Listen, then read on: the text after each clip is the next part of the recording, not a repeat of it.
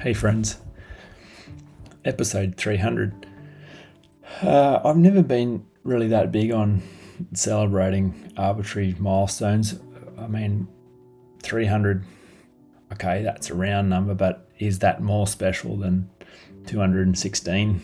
I don't know. I think 216 was an excellent episode. Hopefully this one is as good, if not better. But it's a milestone of some description because it just means I've stayed in my lane for some significant amount of time and kept producing content that I feel is valuable to the world. But primarily my metric has always been, is it embodied? Is it out of the overflow of my own experience?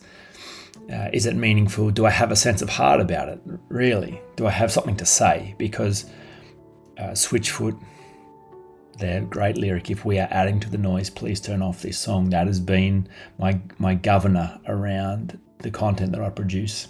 I will not dare add to the noise.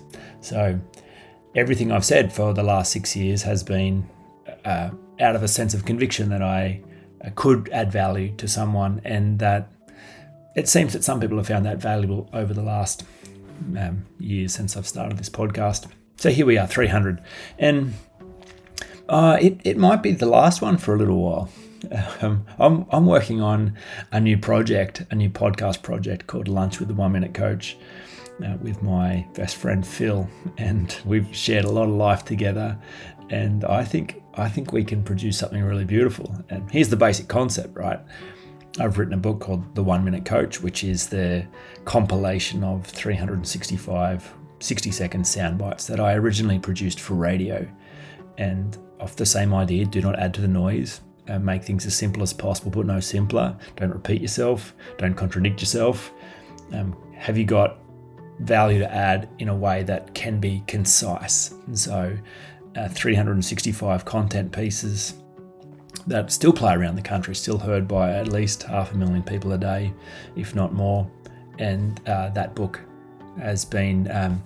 it's a great introduction into the personal development space because, a lot of my stuff is pretty confronting, not very palatable. Insecurity, leverage, fear, desire, they're all big topics. So the value of having a short, sharp, straight to the point ideas, all in a very pretty book. That was my wife's genius. She said, it has to look pretty. It has to be a pretty cover.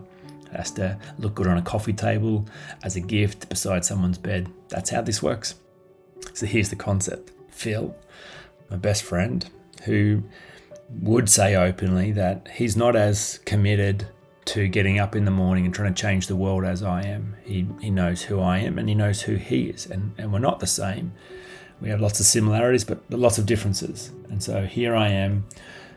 The level of intensity and focus and conviction and wholeheartedness I bring to this stuff, and it's rare. And not many people think the way that I do about the subjects that I talk about. So here he is, a guy who's trying to live his best life, trying to love his family, trying to run his own business, trying to be a good person, trying to be a person of faith, trying to be a good friend, trying to work out money, trying to be healthy. What does this stuff have to do for him? How does it work in the real world? So the concept is that we sit down and we have lunch together, and he randomly opens the book to a page and reads one of the 60-second segments and quizzes me on it with respect, critiques it. Good for you, Jamin, that you think this, but what does this mean for me? How does this work in the real world? And that he represents the everyman. He represents the people who are just trying to live their life and trying to do it in a way that is not full of suffering and pain and moves them closer to what they want and is life-giving and peaceful and meaningful. So the natural rapport we have, the history we've shared through many different seasons, and just who he is and who I am together in the same room chewing the fat on these ideas, I think it'll be fun. In fact, I will make the link available to the YouTube pilot that we recorded for a radio station that was interested in this idea, and you can see for yourself. So warning, the start is a little slow. We give ourselves the freedom to ease our way into the conversation while eating some delicious Thai takeaway. Vietnamese takeaway, actually. So that will be the focus of my podcasting future for the short term. Well, there's potentially 365 episodes there, so we'll see how that goes. And I'm not ending the Unhindered podcast. This is still the best platform for me to just swing away and share my heart. And I'm sure there'll be people that still find that valuable. But be prepared for these episodes to be a bit more sparse moving forward. And you can always go back through the back catalogue and find that useful. Catherine's compiled a what's it called? Index. That's the word I'm looking for all the topics that I've covered.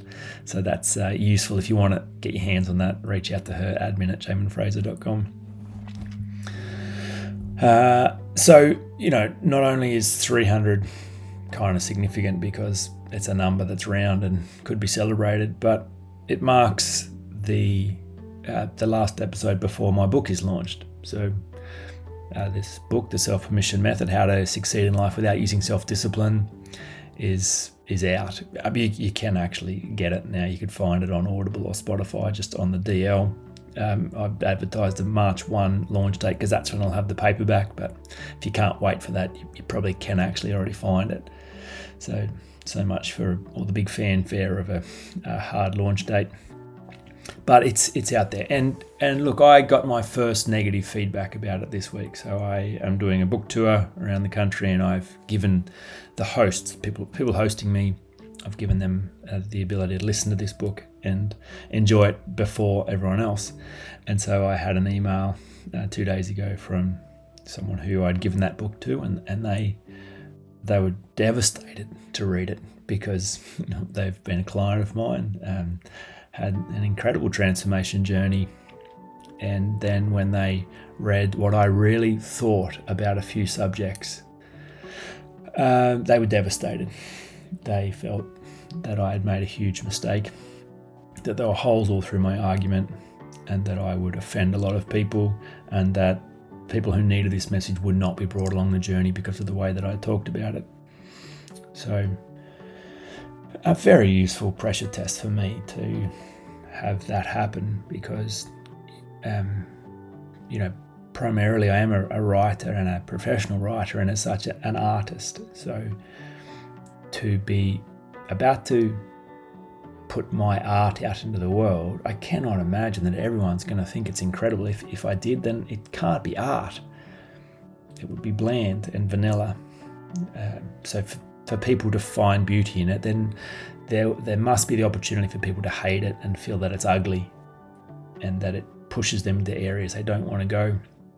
So specifically, the thing he took exception to was my critique of my own faith and the faith of others in how it relates to this idea of trusting your nature.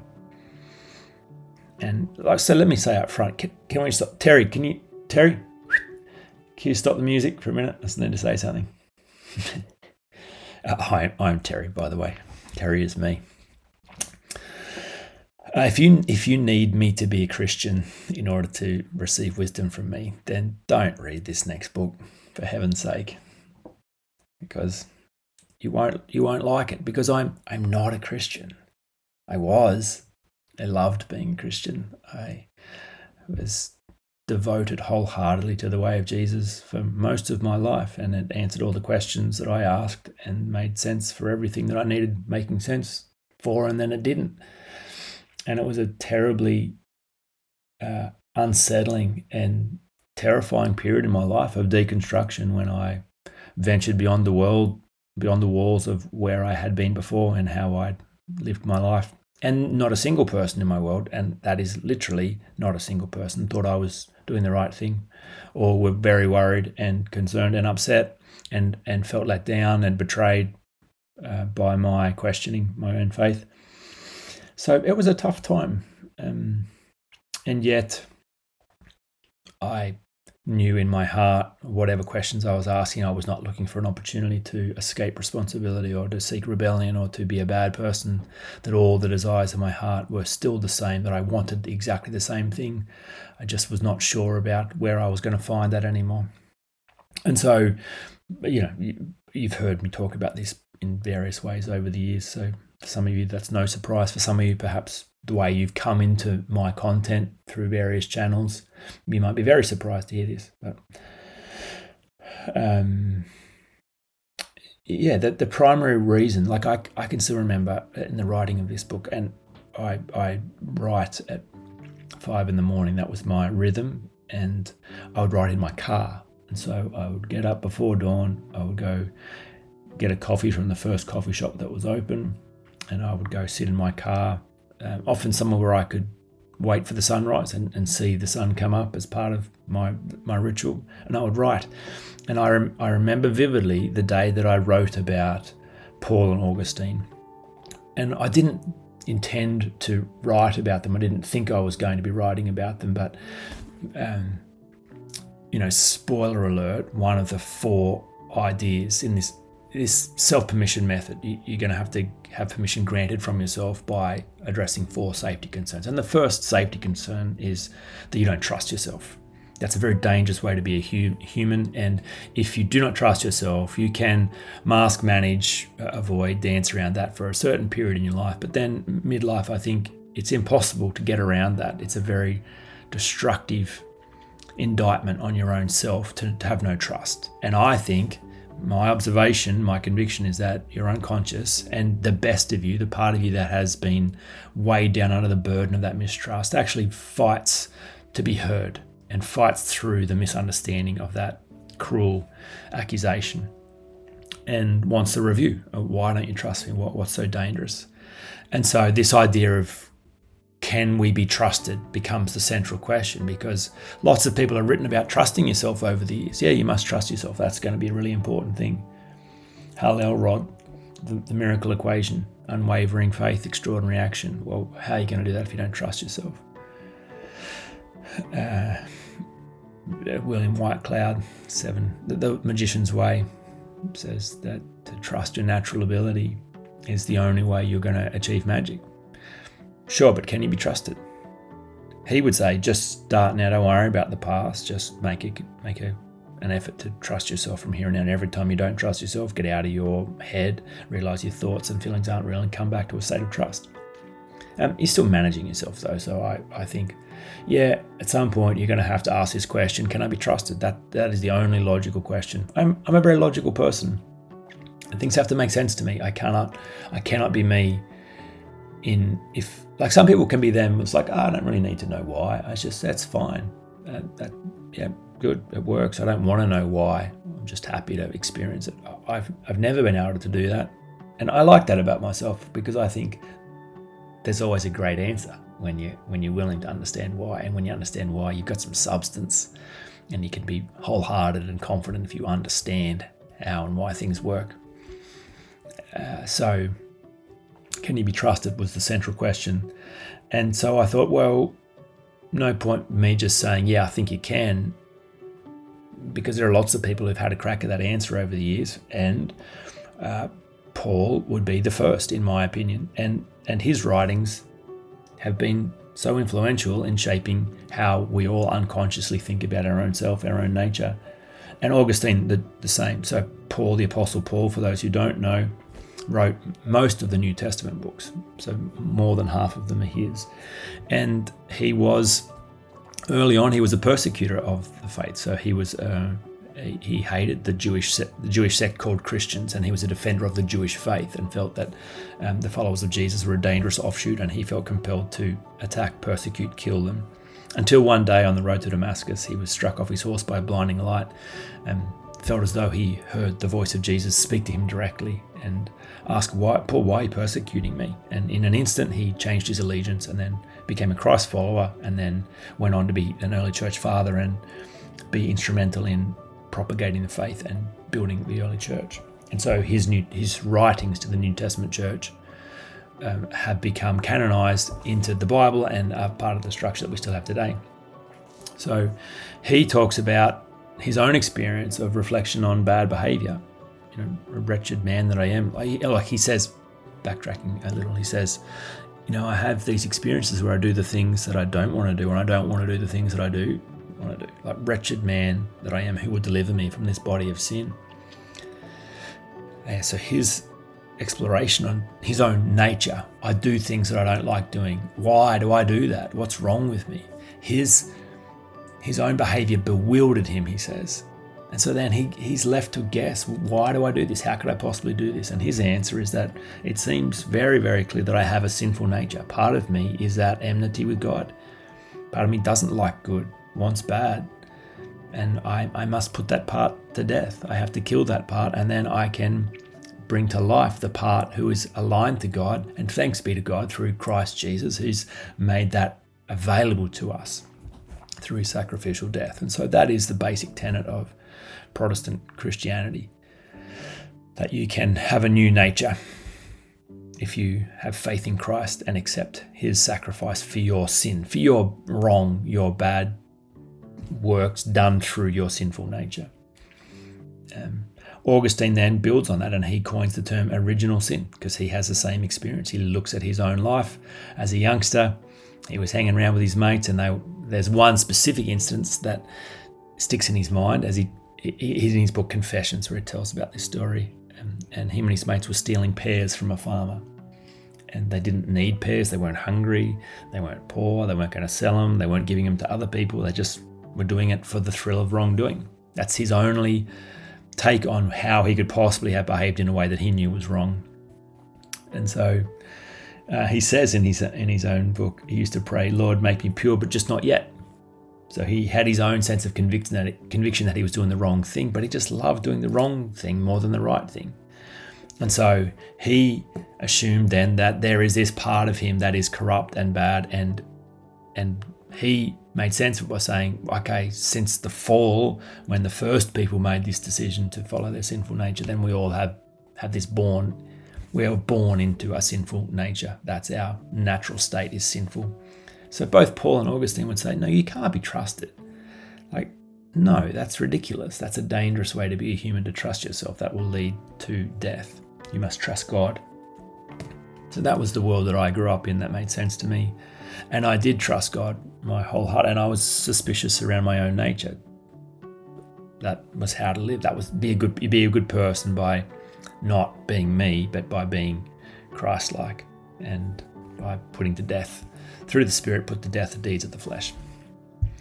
Couldn't see any gaps in that logic, and until when I understand behaviour the way that I do now, I just think, well, if Tony Robbins was there with Paul and Augustine, he'd give him a different framework to think about that. His core needs work would say, well, yeah, it might look like you're a bad person because you did bad things, but what if there's another way to think about this? What if you're a needy person? What if your needs must be filled, and if you don't have a high quality way to meet those needs in line with your values, then you'll suck up dirt. You'll do things that embarrass you, disappoint you, and hurt others, and you'll think that means you're bad. But you are not your behaviour. You can separate your behaviour from intention and understand why. It doesn't justify or excuse it, but it certainly understands it. So anyway, that exploration into why we do what we do, I had to write about that, and I had to talk about faith, and I had to talk about what happens if you don't trust yourself, and then if you have a spiritual narrative that says it's bad to trust yourself and that a good person doesn't trust themselves. What does that do for a human being? How do you show up in the world? And I wrote one particularly damning line in the book. Just mute this if you can't handle something damning about Christian faith. But I think, in my experience, many people, the worst part of them is their faith. Like when you talk to them about sport or food or their kids or work, there's a spark in their eyes, but it all has to be subservient to this idea that we can't trust ourselves and that there's something bad. We're going to die in hell unless we accept faith, accept the sacrificial death of Christ. And it gets weird, and you're not having a rational conversation with them. You're having a strange conversation, a fear-based conversation. I don't think that produces good humans. It's not loving. So I said, look, I think there's a better way to think about this. And Shakespeare's line in Hamlet, "To thine own self be true." That is how I live my life. So the biblical narrative would say, no, you can't do that. Even though that sounds like it's from the Bible, it's not from the Bible. That's from Shakespeare.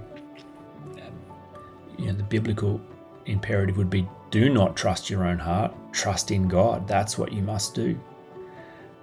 And so when I come and say, no, you trust yourself because you're fine, that sounds so dangerous and such a leading away from what we should be doing as humans. But in my own experience, I observe my own fruit. Okay, what happens when I distrust myself and I trust God? What does that look like in the real world? How do I behave? I would say I behaved far worse than I behave now when I trust myself. And to thine own self be true. The highest reference point for what I will do and what decisions I will make and how I live is my own heart, and I trust my own heart. Now, as an aside, to me they are one and the same thing, by the way. Trust thine own self and trust God. There's no separation in my own experience around that, which that's a heresy for sure. I got confronted by someone in church world recently about how far from the orthodoxy I ventured. So if you say stuff like that, because I'm basically saying, well, then I am God. Okay, well, that's a dangerous thing to say. It's my own experience, though. The connection to the divine, my heart, and the divine heart are one and the same. So very safe way to live, and it's my experience, and I think it's true. So all that to say, I'm putting work out into the world, and I back to sitting in the car in the dark writing about Paul and Augustine, going, okay, Jamin, this is going to be problematic for a lot of people, don't you? Are you sure you want to do this? And I don't know how you imagine the process of me writing, because the guy who critiqued my work, he critiqued me as though I'd had a brain fart and written something on a page and recorded it on a mic and put it out there. That's not how it actually happens. It is an incredibly deep and I don't even know the word. Is there a word? It has cost me everything to produce this. This is to sit there and write. So one of the chapters in the book is called Why the Bible is Wrong. So I'm writing this going, that will cost you a fortune to say that, don't you? You're not, that's not cheeky, that's not fun. People will hate you for saying that. And so nothing I've written in there, I've written lightly. I've gone, whatever, I haven't thought this through, I'll just put this out there, we'll see what that thinks. That's a bit cheeky, that's lightweight. No, everything has been critiqued, and I know what I'm doing. I haven't been naive in anything I have said. I meant every word that I said, and it's the best possible way that I could say it. Does that mean it's said perfectly? Of course not. There could be better ways of saying it, but through the process of wrestling with these ideas and trying to conceptualize them into words that are palatable, that's the best that I could do. And I'm very confident and comfortable with that. So, I know what I'm saying is very difficult and offensive, and yet I think it's wonderful and beautiful and loving and kind. And I'm compelled. I'm compelled because I think that is everyone's work to connect themselves to purpose that's bigger than them and not even about them. So my hands are tied. I couldn't do anything else even if I wanted to. When I was in Germany, so I thought I was finished the draft. I've thought I've finished it a few times, but I thought I'd finished it just before Germany, and when we went over there with my family for 3 weeks in September. But as I got time and space from it and I was on holiday mode, I realised, actually, I'd like to look at this text with fresh eyes. And so I did, and realised there's a bunch of things I could say even better. And so as I'm writing while overseas, I woke up in the middle of the night. I felt absolutely compelled to email the manuscript to a friend in Melbourne for safekeeping, because up to that point, that manuscript only existed on my laptop. And so if something were to happen to me, if a plane were to crash, if my computer were to be stolen, then that manuscript ceases to exist. It doesn't exist anywhere else. And so I felt compelled, not for my own sake, but for the sake of the work. It felt like there is something coming through me that I am embodying and representing, but it must come to the world. I feel like I'm sitting on the most important personal development book written in the last 20 years. I understand that's a ridiculously silly thing to say if you have no context, but it is the thing that I believe.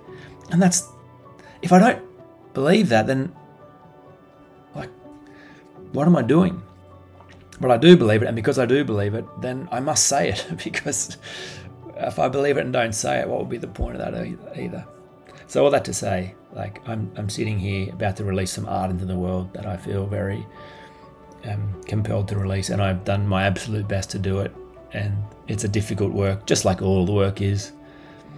But that's the value of art, and perhaps who knows what's going to happen next. I'm sitting here on the edge of releasing this. I don't know how it'll be received, and maybe it will receive terribly. Maybe it will take 50 years for this to be received well, and that will be okay too, because an artist must come to the point that the art is valuable in itself, even if no one enjoys it, even if no one sees it, that it is a value in itself. So, to thine own self be true is what I have embodied with this work. I hope you enjoy it, but I don't know that you will. And either way, that's fine. It's still coming out into the world. I'm sending it out into a world where dysfunction is king. Dysfunction makes the world go round. Insecurity is rocket fuel for the majority of the world's citizens. So health is countercultural.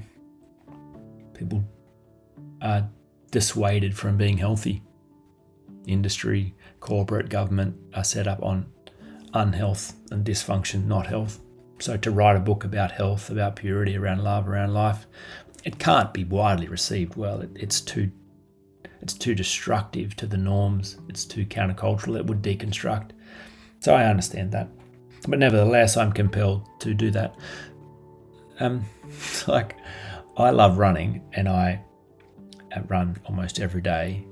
And all through summer, I run without a shirt on. And not everybody loves me running without a shirt on, which is strange. I don't really understand. I'm not trying to... I just love it, right? And I got a few people that every time they see me run without a shirt on, go out of their way to make sure to tell me to put a shirt on, that no one wants to see me running without a shirt on. But I just tell them every time, it's out of my hands. Like, it's too late. I've nailed my colours to the mast. I am who I am, and this is how I live my life. And so I run in summer without a shirt on, and that's all that's going to be said about that. So you can like it or not like it. You can look or you can look away. But if you turn up the park run in Goulburn, you will see me without a shirt on, and that's how it's going to be. So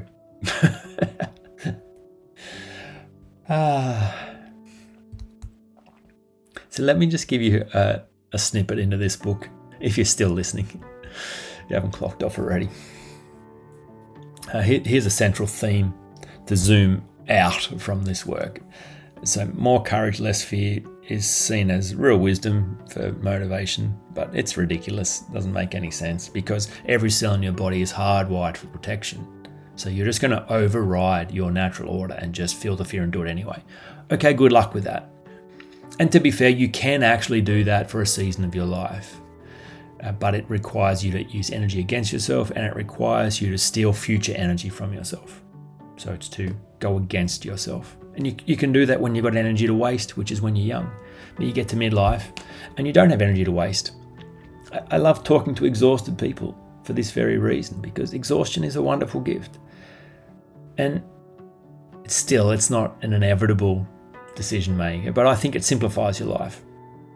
And if you listen to David Goggins, he would say, well, exhaustion is an illusion and you've got no idea what you're actually capable of, so just turn that off and keep going anyway. But if you do that and you're already exhausted, okay, energy's got to come from somewhere.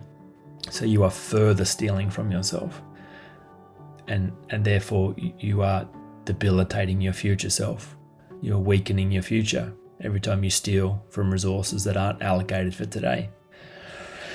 It's a very unkind thing to do to yourself. So I love exhaustion because it kind of simplifies. And if you really listen to exhaustion, it says, okay, enough. We're done here. Actually done. Great. So whether it's practical or possible to do something else doesn't really matter. You must, because this thing's dead and you can't keep doing it. So great. I think that's a beautiful metaphor for what happens in the midlife season, the exhaustion of fighting against yourself. And that's a window of opportunity for your unconscious to get your attention and have a conversation, specifically around safety and the misunderstanding of safety. Because often the misunderstanding of safety is like you got this nanny state parent, you got someone who wants to wrap you in cotton wool, who's fearful of the wrong things and doesn't want you to live your life. So they shouldn't want you to be safe. That's a misunderstanding, because safety is love. And when you understand that to be safe is sustainable. So what's it profit you if you go out and die and you try something and it destroys you? So much more useful to be able to do something that is sustainable and safe and successful at the same time. So there are 4 things you'll have to address inevitably, universally, that no one escapes this in the midlife season. You'll have 4 things that are really dangerous, and that's what your unconscious would love to talk to you about and make sure that your success is safe moving forward.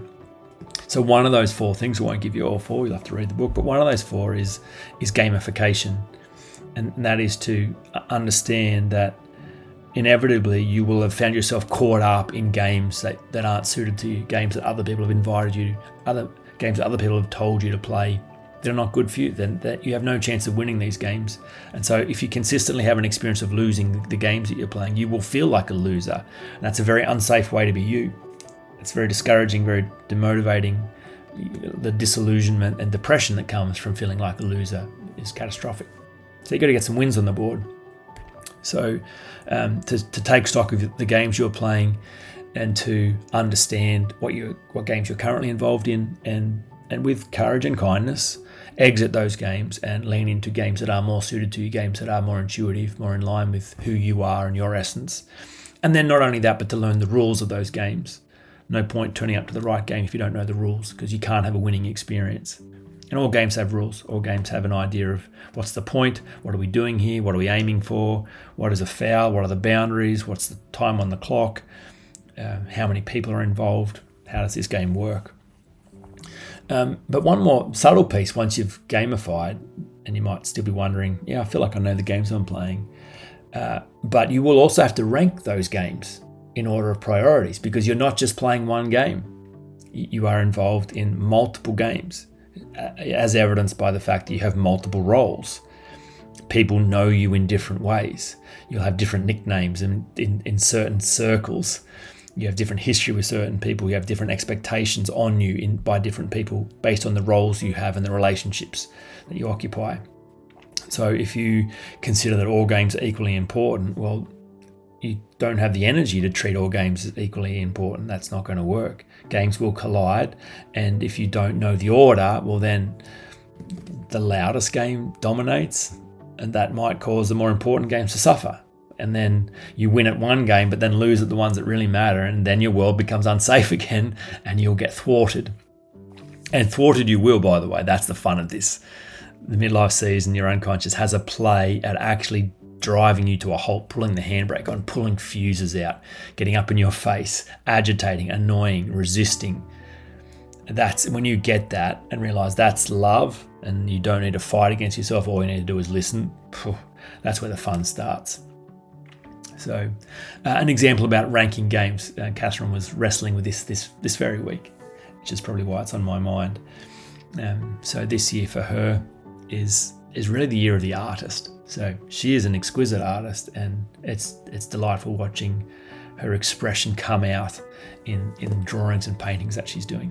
And it's something she's always dabbled with, but it's always come at the end of the day or when everything else is done. And as is often for mothers go last, and so it's typical that there's not a lot of time left for art, if any. And so this year in particular, the real message from herself is, art, this is the year of the artist. So art is really important. But the challenge for her was, well, how important is it? That's a really good question. What takes precedence? Because she's got a lot of games she's playing. There's a lot of requirements. She wears a lot of hats.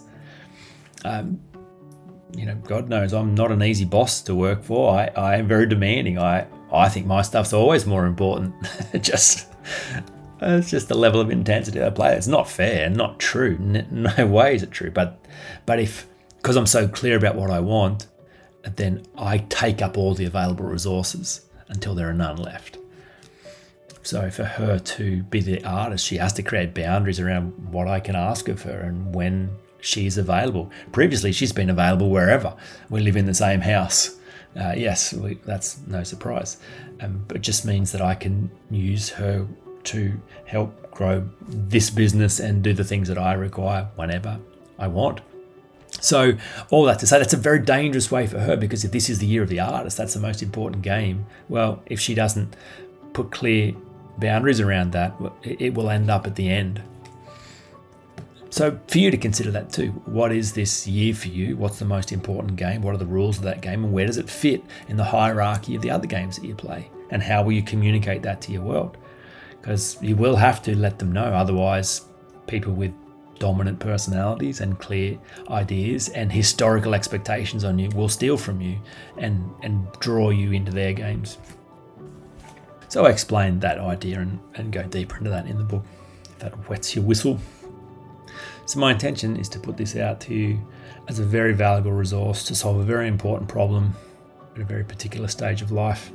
And I don't think there's anything else out there like this to solve this problem in this way. So there we go.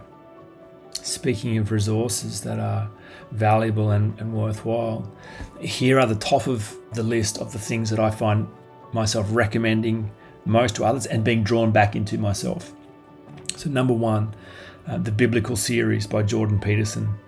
It is a series of lectures. I think there's 7, maybe there's more. It's on YouTube. He recorded these 6 years ago.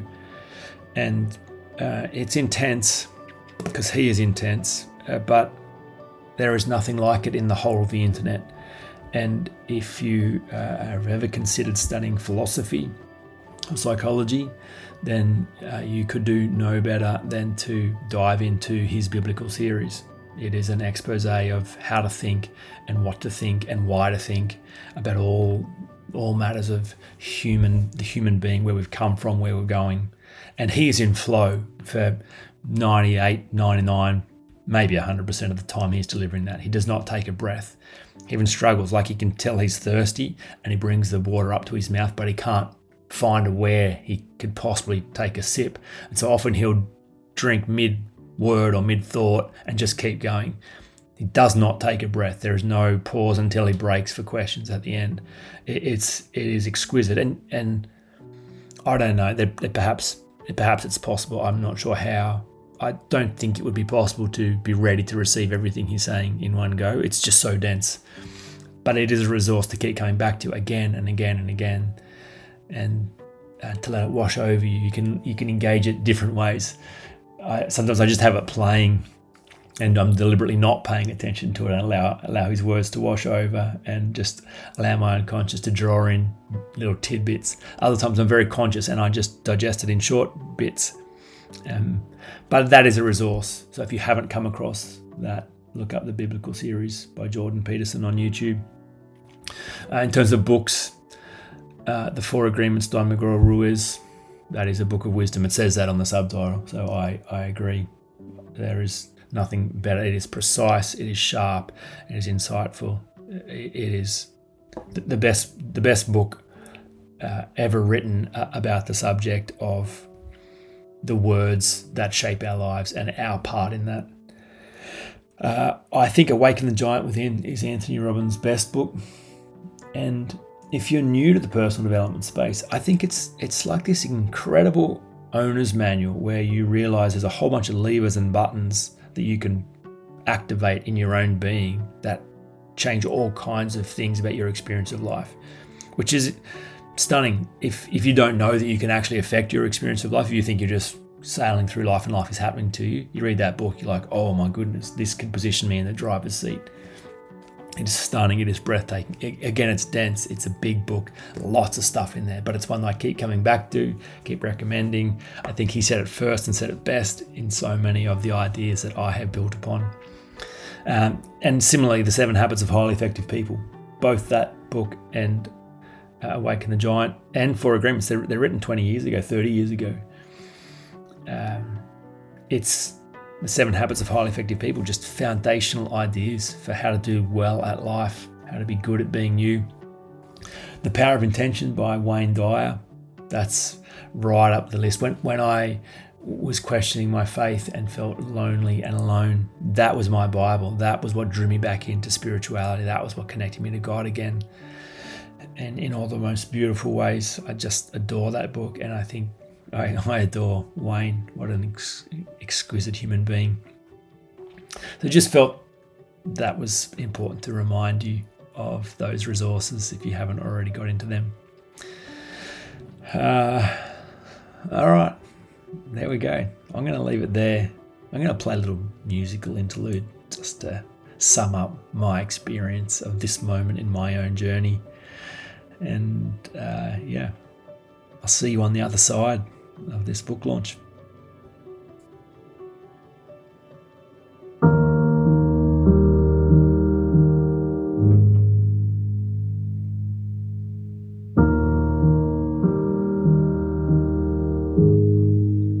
Welcome to the planet. Welcome to existence. Everyone's here. Everyone's here. Everybody's watching you now. Everybody waits for you now. What happens next? What happens next? I dare you to move.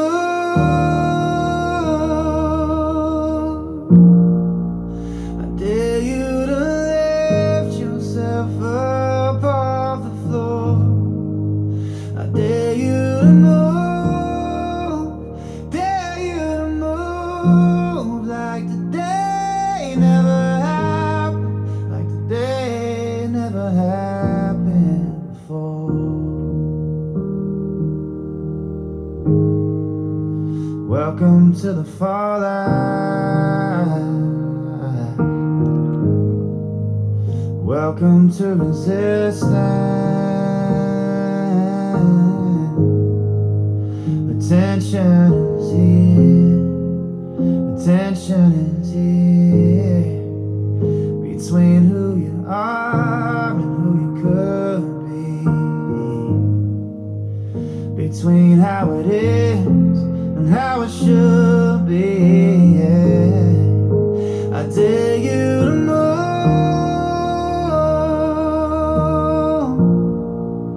I dare you to lift yourself up off the floor.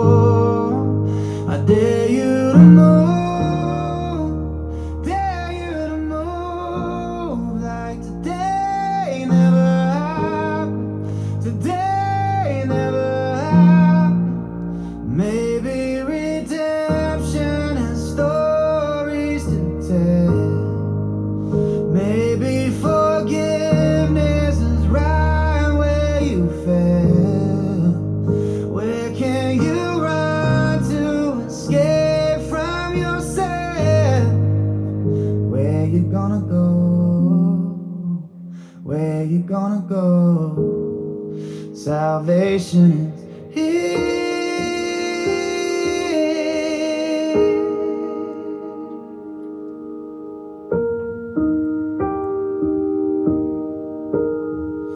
I dare you to move, dare you to move.